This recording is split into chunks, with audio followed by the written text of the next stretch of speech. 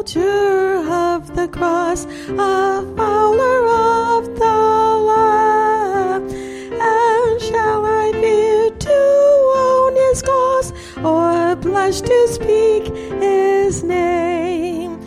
Must I be carried to the skies on flowery beds of ease, while others fought to win the prize and sailed through bloody seas? Are there no foes for me to face? Must I not stem the flood? In this vile world, a friend to grace, to help me on to God. Sure, I must fight if I would reign. Increase my courage, Lord. I'll bear the toll, endure the pain, supported by thy word. Amen. I just want to welcome those who are watching us on TV or maybe hearing us on the internet. And now we will have our call to worship. Good morning. Good morning. Call to worship this morning, Psalm 9, verses 7 through 14. But the Lord shall endure forever. He hath prepared his throne for judgment, and he shall judge the world in righteousness. He shall minister judgment to the people in uprightness. The Lord also will be a refuge for the oppressed, a refuge in times of trouble. And they that know thy name will put their trust in thee, for thou, Lord, hast not forsaken them that seek thee. Sing praises to the Lord, which dwelleth in Zion. Declare among the people his doings. When he maketh inquisition for blood, he remembereth them. He forgetteth not the cry of the humble. Have mercy upon me, O Lord. Consider my trouble, which I suffer of them that hate me. Thou that liftest me up from the gates of death, that I may show forth all thy praise in the gates of the daughter of Zion. I will rejoice in thy salvation. And if I must say a few things, at this time last year, I didn't know whether I would be alive or have an arm. I put my faith in God, as I always do. And Lord, thank you. Amen. Amen. Three in one God, we've gathered here this morning to worship you. We have been so encouraged by this call to worship. In this time when so many people have legitimate concerns and many people are struggling, what a comfort to know that you are with all those who trust in you, no matter what the circumstances are. And if we seek you, we shall find your mercy, and we will find out what a wonderful Savior your Son, Jesus Christ, is. So, Lord, please help us to focus everything that is within us on you in this coming hour of worship. Thank you, amen, and amen. And now, because we do not always do that which is pleasing to God, and we sometimes fall short, let us now take our bulletins and pray this prayer of confession which David wrote.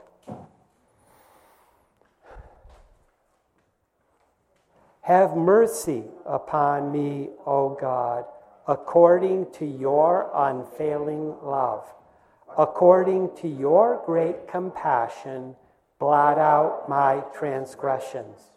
Wash away all my iniquity and cleanse me from my sin. I know my transgressions, and my sin is ever before me. Against you only have I sinned and done what is evil in your sight. So you are proved right when you speak, and justified when you judge. Surely I was sinful at birth, sinful from the time my mother conceived me. Surely you desire truth in the inner parts. You teach me wisdom in the inmost place. Cleanse me with hyssop, and I will be clean. Wash me, and I will be whiter than snow. Let me hear joy and gladness. Let the bones you have crushed rejoice. Hide your face from my sins and blot out all my iniquity. Create in me a pure heart, O God, and renew a steadfast spirit within me. Do not cast me from your presence or take your Holy Spirit from me.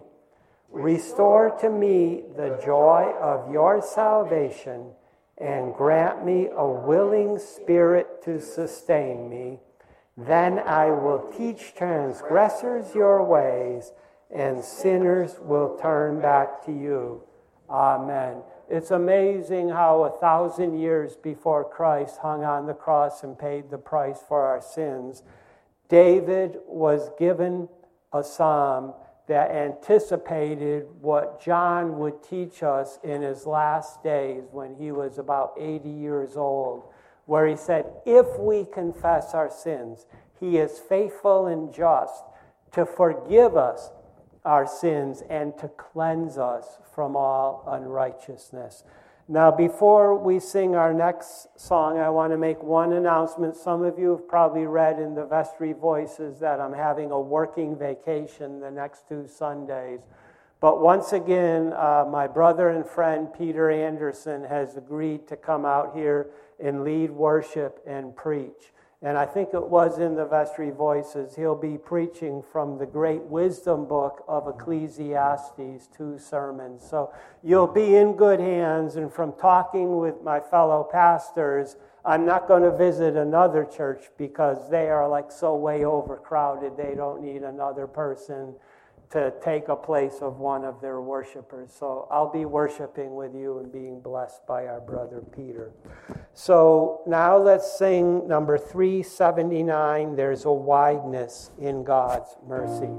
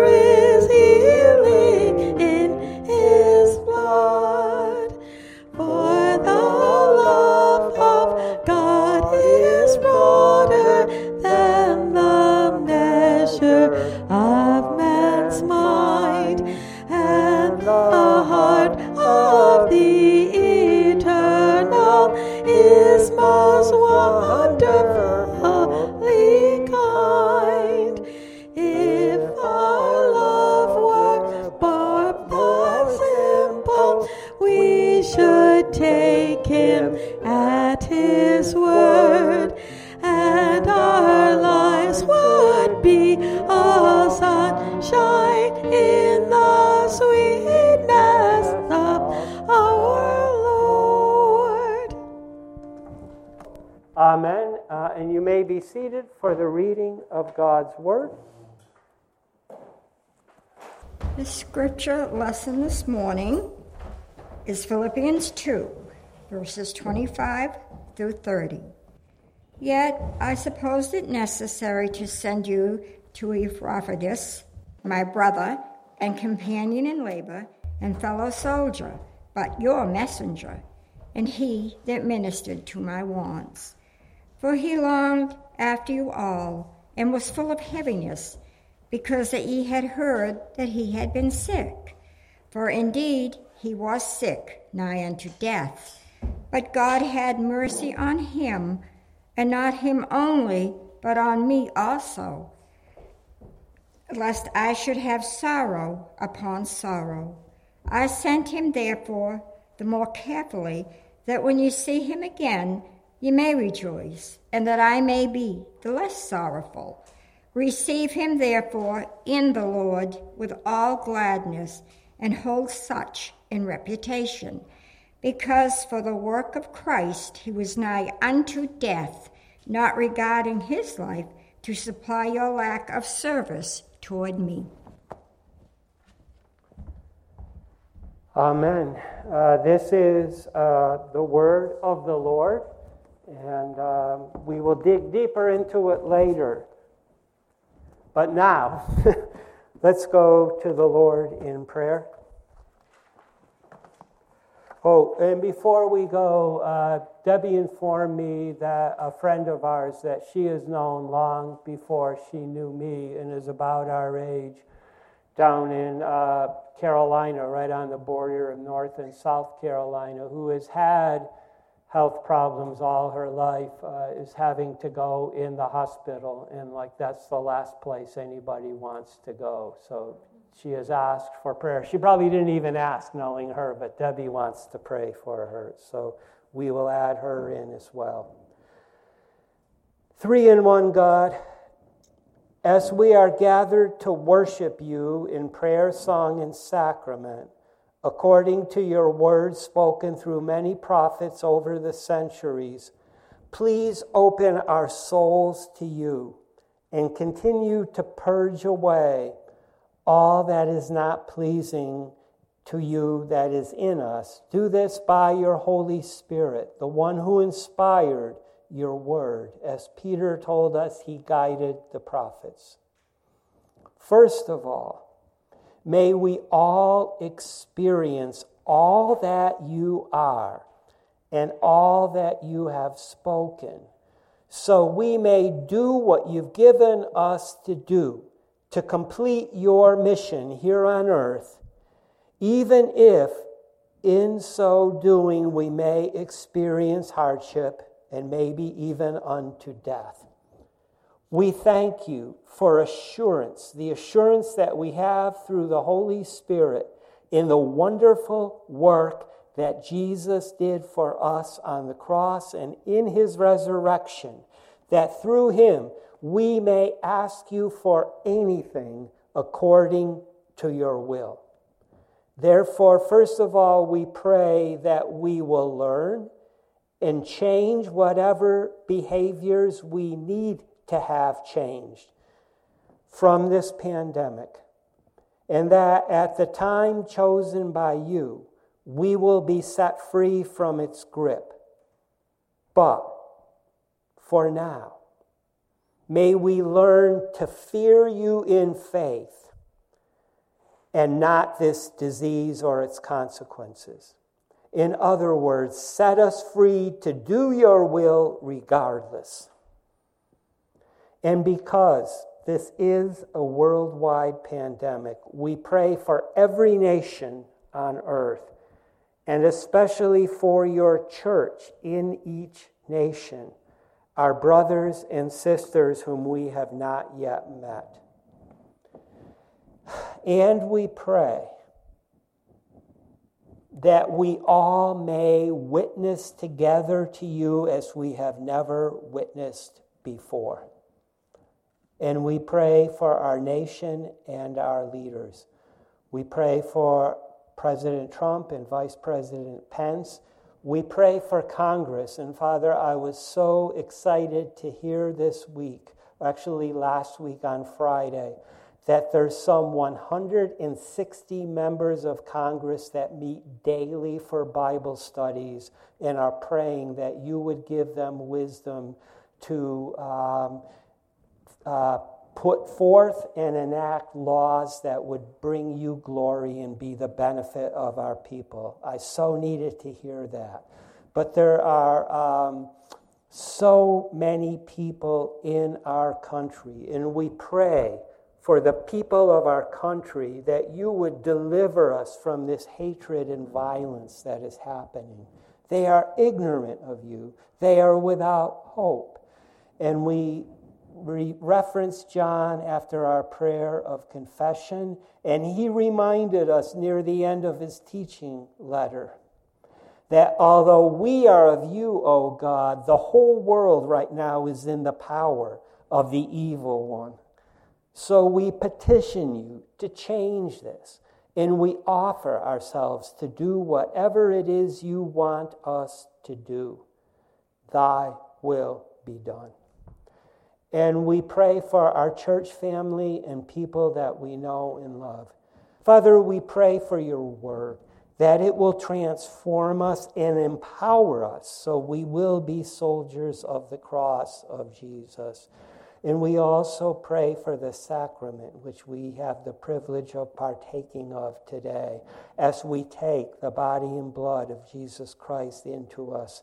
May we be strengthened, Father, for all that is going on in our lives, so that we may bring you glory.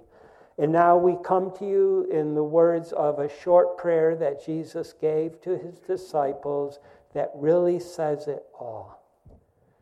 Our Father, who art in heaven, hallowed be thy name. Thy kingdom come, thy will be done, on earth as it is in heaven. Give us this day our daily bread, and forgive us our debts as we forgive our debtors. And lead us not into temptation, but deliver us from evil. For thine is the kingdom and the power and the glory forever. Amen. And now let's sing number 516, Soldiers of Christ, Arise.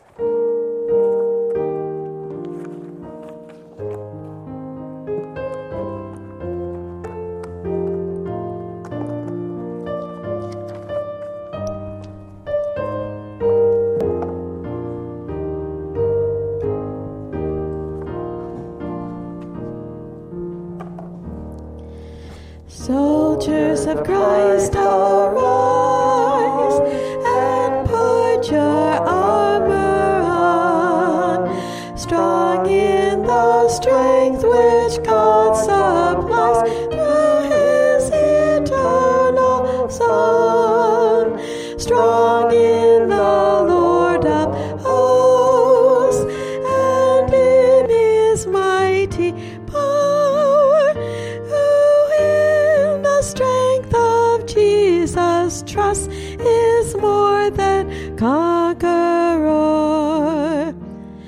Stand then in his great might, with all his strength endued, and take to arm you for the fight, the panoply of God. From strength to strength go on, wrestle and fight and pray, tread all the powers of darkness down, and win the well-fought day.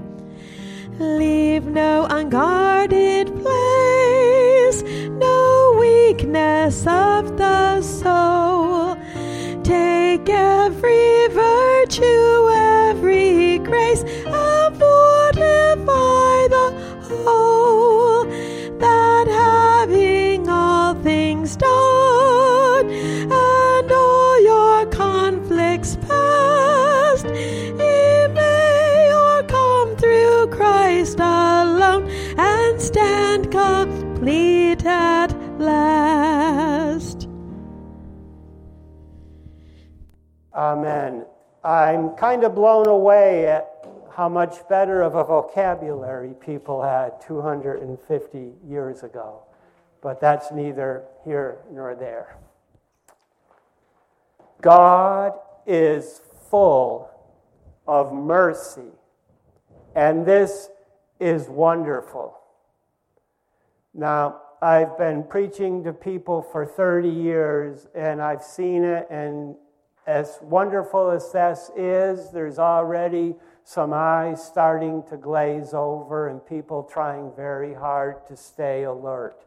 And I've given this a lot of thought. You see, biblical theology is extremely important, and we must know all the Bible says and all the awesome truths about God that He has put in His Word.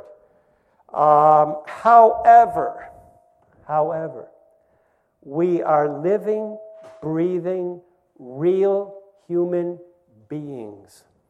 And as such, we are so easily distracted from an all-out focus on God. So, it's just true. Every one of us has struggles in our lives. At least one struggle, and there are some people that are going through multiple struggles in their lives.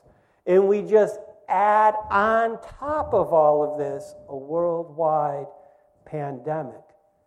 And just about every person is pretty much at the point of breaking down. And this is why we all need, in addition to strong biblical truths about God, we need some good real-life examples of how to stay faithful in the work the Lord Jesus, the Messiah, has called us to do. Called us to do to complete His mission on earth. We need good examples. Enter Epaphroditus. He was a member of the church that Paul planted in Philippi. And he was picked by the members of this church to be part of a team to bring a very substantial financial gift to Paul in Rome to continue his ministry there. They were carrying many bags heavy with silver. They didn't have paper money back then. So, we also need to understand that Rome was some 900 miles from Philippi. And you may have heard of the Roman roads. They were very good. They had leveled down some hills, filled in some valleys, but we would call them nothing more than glorified footpaths. At most 3 people wide in some portions. So these roads were so good that people, the average person, could walk at the unheard of speed of 30 miles in a day, day after day after day. But even so, this was a 1 month long journey. So to go from Philippi to Rome took a month. They thought that was lightning speed for their day.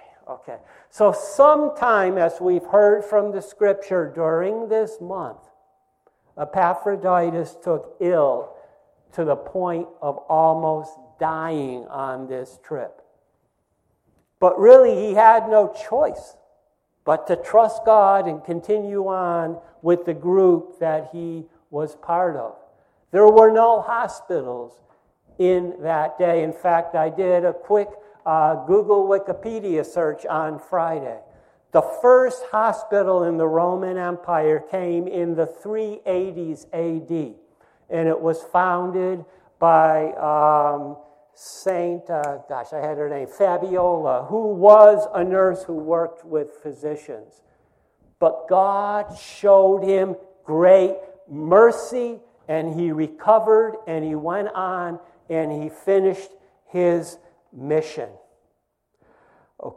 So what he was a faithful spiritual warrior. And after we continue or consider together what this scripture passage tells us, I'm going to take some time at the end, and we're going to consider together what God has called us all to do as spiritual warriors. We are in a spiritual battle and we have responsibility. But first, this section of commendation for Epaphroditus falls into two halves that are very similar but have different specifics to them. So first of all, Paul's fellow soldier Epaphroditus, whom he is sending, who is going to now minister back to the church in Philippi, he almost died, but God had mercy on him. So Paul thought to send this brother, who is their messenger and minister of the church that was in Philippi. And Paul is distressed, and so is Epaphroditus, because they had heard he almost died. Now, he was one of their brothers. So Paul said, I thought it necessary to send Epaphroditus, the brother, the fellow worker, the fellow soldier. Here are three titles. First and most importantly, he is a brother in Christ, okay? To be part of a church, we need to be in Christ. We've seen this over and over in the letter to Philippians. Now, I created a worksheet, a little two-pager, right when I got out of seminary, because in my course where we studied Philippians, it turns out Paul had 36 named fellow workers that you can get out of the New Testament letters. And if anybody's interested, I have copies in my office with all kinds of passages to look up his teammates. But Epaphroditus is one of only two men who were also fellow soldiers. And he says he is your messenger, and the word is actually apostle, one who was sent. So it's not angel.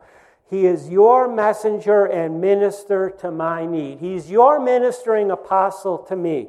The church in Philippi sent him as part of a team, one of maybe the leading members of the team, to bring this huge financial contribution to help Paul continue to rent this room while he was a prisoner, to tell the gospel to all the people in Rome. Since he has been longing for all of you, and he's distressed because you heard he was sick.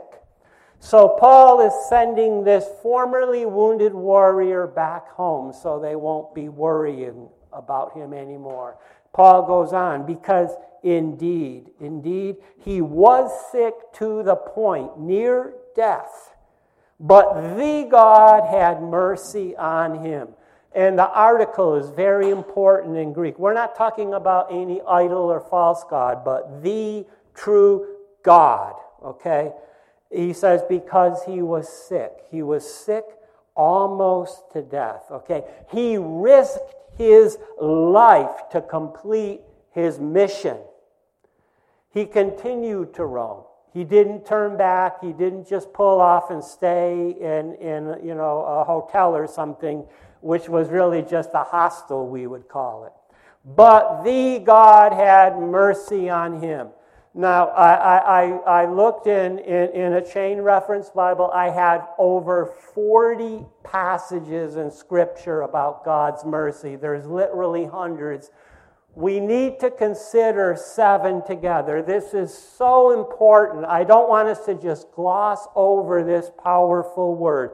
The first example of mercy is something that pretty much anyone who's read the Bible a few times should have memorized by now. It's from Exodus 34. While Moses was on Sinai and God was giving him the covenant, he wanted to see God. And as God passed by him, God declared, Yahweh proclaimed, I am merciful, gracious, long-suffering, abundant in grace and truth, goodness and truth. Now, one of the things we need to understand about the prophets, they took the Torah, the first 5 books, and they would take the very same words that God had spoken hundreds of years ago, and they would apply them to the current situation. So Joel, the same prophet who predicted Pentecost and the church, when this was about 700 BC, when there was idolatry both north and south, God's people were a mess. Joel had Yahweh commanding his people to repent or return because he is gracious to show mercy. He's merciful, slow to anger, and kindness. And then at the same time, the prophet Micah, who had gone from the south to the north, he said that he delights to show mercy. So 3 mercy passages, starting in the Torah and reinforced by the prophets. And then fourthly, I'm taking Jesus' mother Mary. After Gabriel had explained to her that she had been chosen to be the human mother of the Messiah, Mary said, I delight in my Savior God because his mercy is on them who fear him, who know that he is awesome enough to trust totally in faith that he will do what we need to do. And then Paul, let us not forget the Apostle Paul. We spent a lot of time learning about him in Acts a few years ago. And he said something awesome. He testified that on me, a violent persecutor, God had mercy. And then one of the psalm writers, Psalm 115, which is a great psalm, the whole psalm, he testifies in the first verse and says, not unto us, no, Yahweh, not unto us, but unto thy name give glory for your mercy. And then for our last example, I'm going all the way back to Genesis. And Joseph is a type of the perfect Israelite. And in some ways, because Jesus personified what Israel was supposed to be, he even points to Jesus. And while Joseph was in prison, we're told Yahweh was with him. Again, there's the most important promise in Scripture. No matter what we're going through, God is always with us. And we need to know that. And he gave him favor in the sight of the keeper of the prison.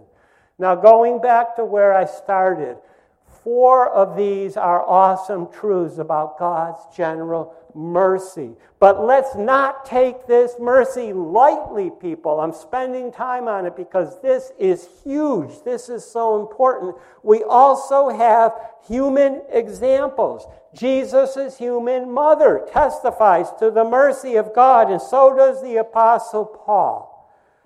But we're also told about this special mercy God had for Joseph.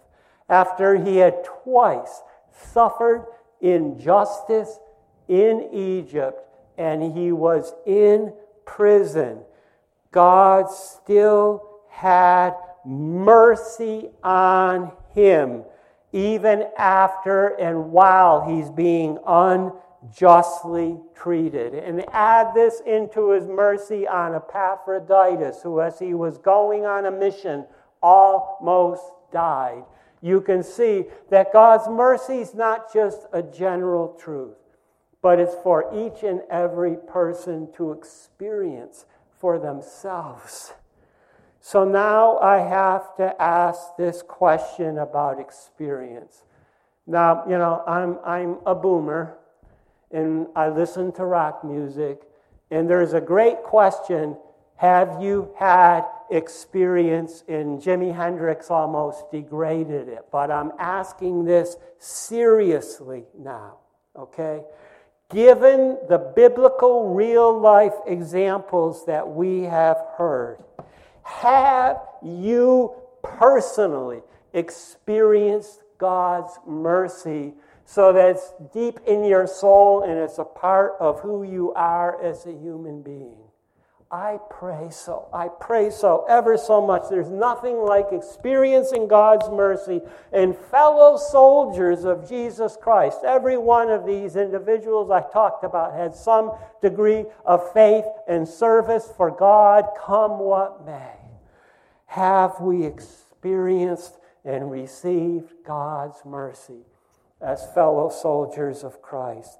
And then Paul concludes this first section, and we heard it read. He doesn't use the word mercy, but he says, I also had this experience that Epaphroditus had. I had this experience, so I did not have to suffer sorrow on sorrow. What's he talking about here? We saw a few weeks ago, he said, now that I'm a prisoner in Rome, I'm being poured out like a drink offering, like part of the sacrifices that were in the Mosaic covenant, which the people were still under up until the day of Pentecost. Paul had lived most of his life under that covenant. That was sorrow enough, just suffering for the gospel. But he said, if my good brother, fellow worker, fellow soldier, Epaphroditus, if he had died, I don't know what I would have done with that additional sorrow, but God was merciful. I didn't have to experience it. And then secondly, same truth, but repackaged. Paul says that he also sent him so that they, seeing him, would be cheered, literally be made to rejoice. And then he commands them to welcome this brother in the Lord with joy because he risked his life for them in his service to God. So he said, I'm sending him with urgency now so that having seen him, you will be cheered and I'll be less concerned. Paul says, I'll be less concerned. So that you may receive joy. Have joy put in your heart by God. This is the result. Paul's desire for this church he planted is that they may be made to rejoice over this miraculous mercy from God that Epaphroditus had received and experienced, and I will be less concerned. He had just talked about sorrow upon sorrow if Epaphroditus had died. He's also concerned for the church, and he's saying, when you see him, I'll have less concern for you all. Therefore, welcome him in. I put in Lord because there is no definite article, but in English we have to say in the Lord, with all joy and have high regard for those, all of those like him, because for Christ's work he risked his life until he was near death to complete their service to Paul. Okay. Therefore, welcome him with all joy. They're commanded to welcome him with joy. Paul accepts they will gladly welcome this letter bearer because he's sending the letter personally with Epaphroditus. But don't miss, in the Lord, people. Again, it's so important that we be in this tight, close relationship with God, acknowledging him, knowing he was with us. The source of all joy is the Lord Jesus and the Holy Spirit Jesus sent. Paul reminds them, and also us people, that we can only experience joy, the joy of receiving his mercy, this joy that overrides all sorrow.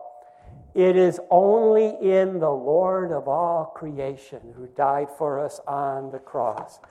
And then he says, and you all must have high regard for those like him. He says, honor these men. Honor these brothers in Christ who, like Epaphroditus, they also are good examples that they are willing to offer themselves fully to God in service to God in his mission almost unto death. And because for the work of Christ, again, they were willing to die.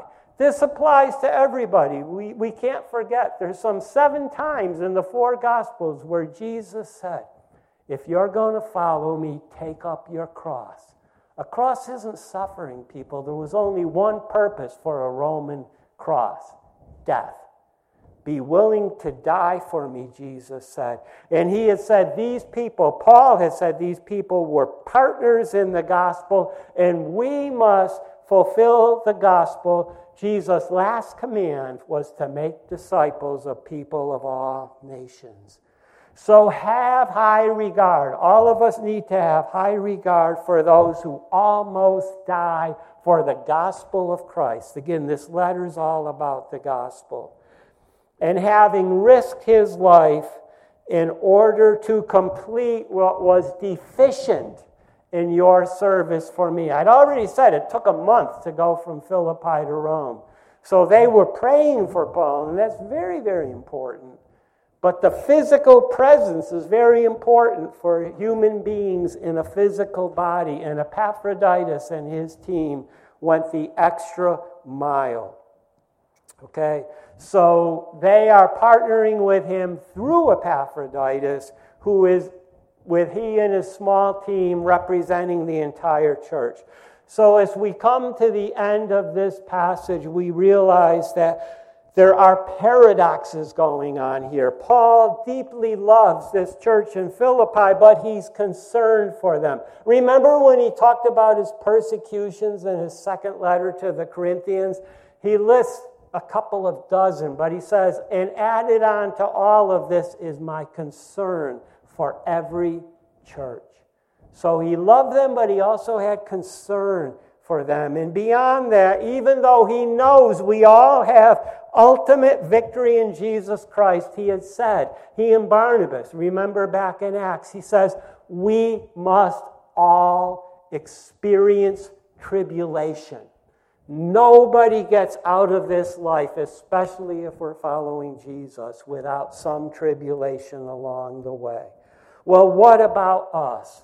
Will we endure suffering and hardships for this gospel mission, even unto the point of death if need be? I hope so. I hope I can do it whenever I'm called someday to undergo this suffering.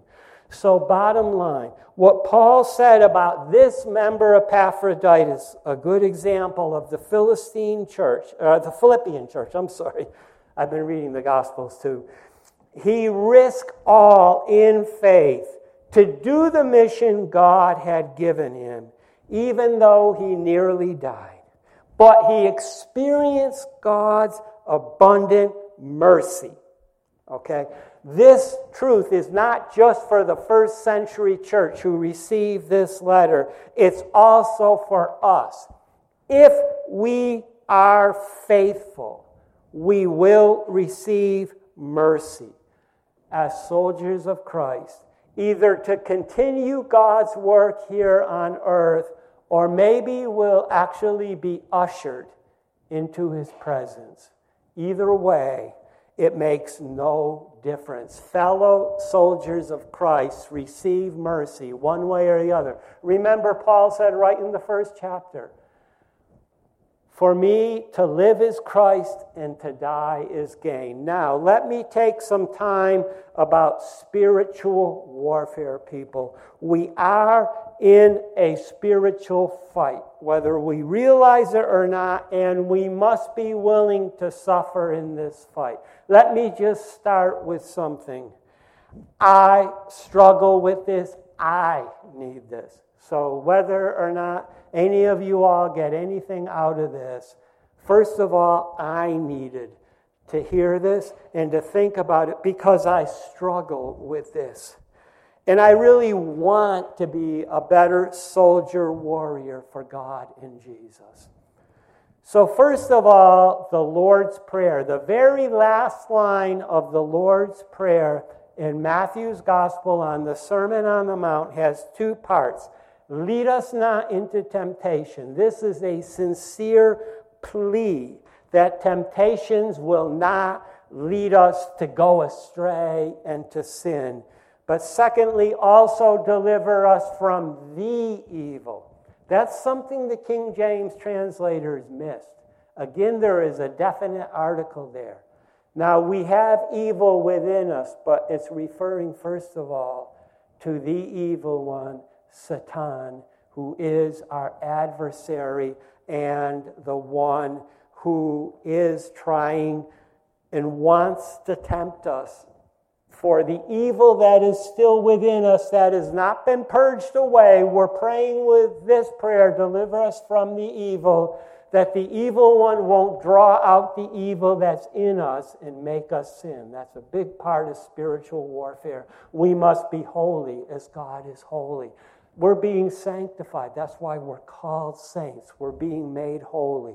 Secondly, we must know three things about this spiritual battle, and we must act on them, okay? If all we do is know it, it does us no good. It does God no good. It does people that we know no good whatsoever. We must do what God is calling us to do. So first of all, understand who our enemy is. It's not people. It's the devil and his demons, okay? And Jesus encountered the devil. After he was baptized, he was called to fast for 40 days in the wilderness. And the accuser, the devil, came upon Jesus. And he answered all three temptations by appropriately applying Scripture. And then Satan had to flee. We too can use Scripture appropriately. Two things. If we're always listening to the Word. I don't know about you, but I learned many years ago. I've been following Jesus for 41 years, probably 37 years ago. If I'm not spending time in the Word every day, I'm a jerk. I need God's Word to keep me on track, and I need God's Holy Spirit to apply the Word rightly as I'm living. Now, our struggle is not against flesh and blood, but powers, world forces of darkness, and the spiritual forces of wickedness in heavenly places. That's from the New American Standard Bible. Secondly, we must know the authority that we have in Jesus Christ. It's not our authority. We just don't have any in ourselves. But in Christ, okay? Jesus appeared to the 11 after he resurrected and said, all authority has been given to me. But did you realize that in his prayer before he went to the cross in John 17, he delegated that authority? First of all, to the 12, he was asking his Father to protect the 11 that were still left, to sanctify them from sin, because he is sending them into the world as he has been sent. He's turned over his mission to the 11. And then later he prays for all who will have a saving faith in him through the message of those original apostles, which is in the Word of God. And he says that they may miraculously be one in spite of their differences. If the world ever needed to see a miracle of unity among people who have nothing in common, it's us. That's only from the authority we receive from Jesus Christ. And he says, because of their supernatural unity, the world will know that you love them too. We have this responsibility, but thankfully we have Jesus' delegated authority. And thirdly, we need to know how to fight with the full armor of God on us, okay? We must put it on. Now, the first thing before the armor is described is stand firm. And I was wondering, is there a scripture? Did Jesus say anything about this? In the morning after I drafted the sermon, I read Mark chapter 13, verse 13. Jesus says to stand firm. He will give us that strength. And now let's just run through the armor. The belt of truth. Jesus is the truth. John 14. And what does that mean? Jesus holds all of our armor together. Do you believe that? And then the breastplate of righteousness. I've preached on 2 Corinthians 5 because it's one of my favorite passages at least 3 times. Righteousness is in Christ. That's what happened on the cross. He took our sin and gave us his righteousness. The shoes of the gospel of peace. Peter in his first letter said, always be prepared to give a reason for the hope that is within you. That's the gospel. Wherever we go, be ready to do that. The shield of faith. We must act in faith. I read Jeremiah 29, all these coincidences God brings. He was writing to the exiles, and he said, God will give you welfare, peace, soundness, wholeness. Do you believe that? The shield of faith, the helmet of salvation. Basically, we're saved through Jesus' death on the cross. We are reconciled and we have peace with God because Jesus has disarmed the evil powers. These truths, if they are ever in our mind, they protect us. They're a helmet. Nothing can harm our head. And then the sword of the Spirit, the Word of God. I don't know how many times I've referenced this. We all know it. All of Scripture is God-breathed. The Holy Spirit gave it. So we are equipped for every good work. Every good thing we do in Jesus puts a chink in the devil. Knocks him down. One more inch. One more, he's down. This is what we must do. And it's all, when I was talking about, I skipped this, but, when we were to honor these men, I thought about, does this knock down God's glory in any way if we lift up men? And it doesn't. It doesn't. Because when we recognize that it's only by God's power that these men who are fighting unto death for the gospel can do it, it brings glory to God. And what did Jesus say on the Sermon on the Mount? Let your light shine before men. This is the greatest thing we can do in the spiritual battle. That they might see your good deeds and praise your Father in heaven. Every time God is praised, Satan cringes. That's all part of the spiritual battle. And then finally, prayer. Remember also in Mark's gospel where this man comes to Jesus and he says, there's this spirit that has made my boy mute. He can't talk. And it throws him on the ground and he foams at the mouth. And your followers couldn't do anything. And Jesus just says, be gone. And he was gone. And his disciples said, how did this happen? Well, this only comes out, you can only cast these out by Spirit-inspired faith and prayer. Prayer is also a weapon. So we put this all together, and we need to be soldiers of the mercy of the cross.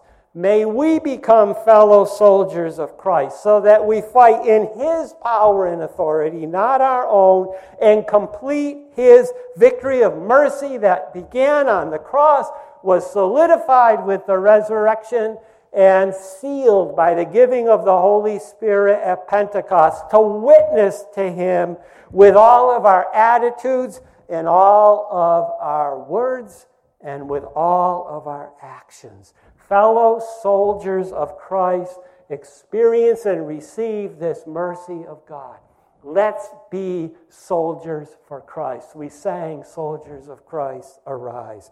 So Paul's sending Epaphroditus, his fellow worker and fellow soldier, so that the church in Philippi can see for themselves God had mercy on him, even when he was sick to the point of death, because he was ministering to Paul for them with the gift.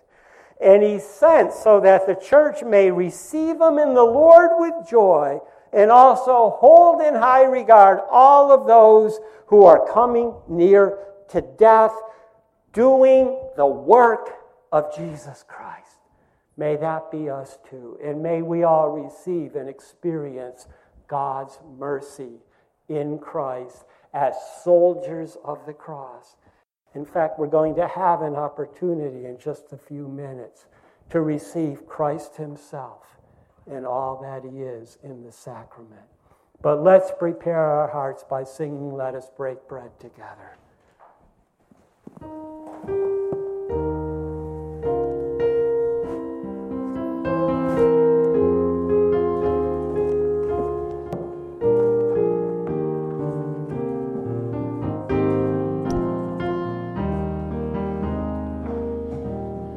Let us break bread together on our knees.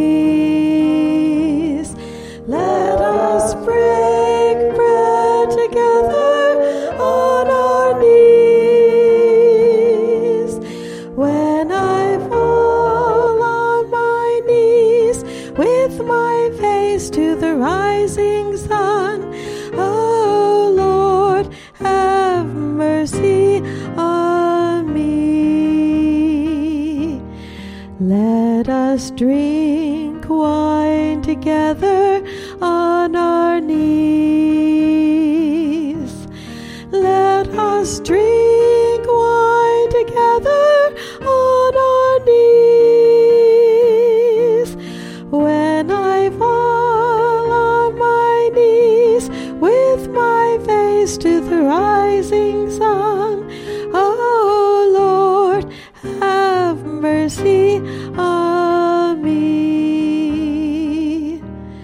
Let us praise God together on our knees. Let us praise God together on our knees. When I fall on my knees with my face to the rising sun, oh Lord, have mercy on me.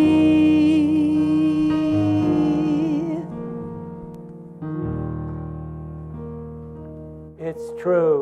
Think about that last sentence that we sang. This week, God has really begun to stir me afresh about his awesome, wonderful mercy. Well, we've changed how we partake of communion. We have those communion kits over there, which in a little while you can all come up one at a time and take it back to your place and hold it, and we will all partake of the body and blood of Christ together. But right now, all of you take your bulletin inserts and let's prepare ourselves for the receiving of communion. The table of bread is now to be made ready. It is the table of company with Jesus and all who love him. Come to the table, you who have much faith, and you who would like to have more. You who have been here often, and you who have not been for a long time, and you who have tried to follow Jesus, and you who have failed. Come. It is Christ who invites us to meet him here. Loving God through your goodness, may we know your presence in the sharing, so that we may know your touch and presence in all things. We celebrate the life that Jesus has shared among all of his community through the centuries and shares with us now. Made one in Christ and one with each other, we offer these gifts and with them ourselves, a single living act of praise. Amen. So as Christ has offered himself for us, as we're receiving this and having union with him, we're offering ourselves fully up to God. So now, if you will just come up here one by one and receive the elements.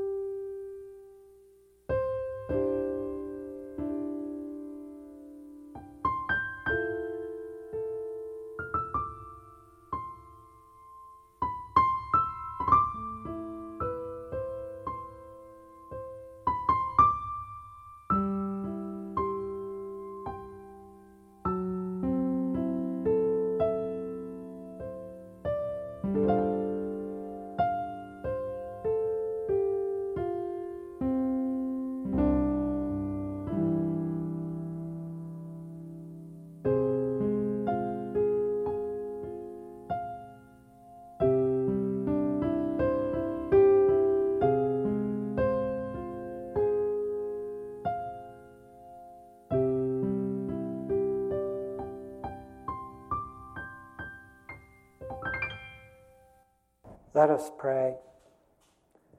Holy Lord God, by what we do here in remembrance of Christ, we celebrate his perfect sacrifice on the cross and his glorious resurrection and ascension. We declare that he is Lord of all, and we prepare for his coming kingdom. We pray through you, Holy Spirit, that this bread may be for us the body of Christ, and that this cup may be the blood of Christ. Accept our sacrifice of praise as we eat and drink at his command. Unite us to Christ as one body in him, and give us strength to serve you in the world. And to you, one holy, eternal God, Father, Son, and Holy Spirit, we give praise and glory now and forever. Amen. And now let us partake of the bread and of the cup. What has most impressed me about today's passage is it's not just these big truths about God, but we saw real life individuals, human beings just like us, not perfect, who were willing to give their all and who totally trusted in God. And we have so much of an advantage over many of them. Paul and Mary got to do what we've just done and partake of Jesus Christ physically, but Joseph and all the Old Testament saints had to do it by faith. It's the same. We are all saved by faith. And Jesus is an awesome Savior. And through him, we experience God's mercy in trials, tribulations, even in death. So let's close our worship by singing, Hallelujah, what a Savior.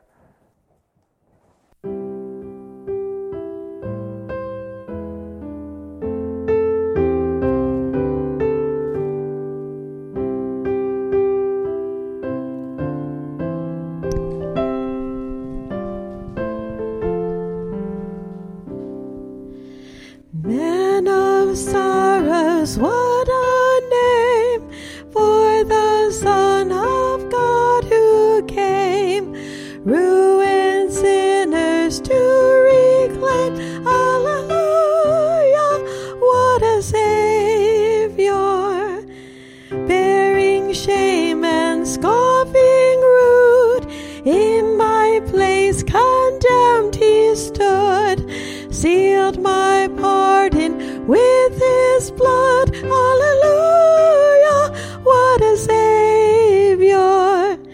Guilty, vile, and helpless we, spotless Lamb of God was he. Full atonement can it be? Hallelujah. Lifted up was he to die. It is finished was his cry. Now in heaven exalted on high. Hallelujah, what a Savior. When he comes, our glorious King, all his ransomed home to bring, then anew this song will sing. Hallelujah, what a Savior. Okay, after I pronounce the benediction, there will be a song, You Are My Hiding Place, and you can open up your books to 53 and follow along and sing along if you're so moved. But let me close with a couple of sentences Paul wrote to the churches in Thessalonica, speaking about examples for us all to follow. For we know, brethren, beloved by God, that he has chosen you.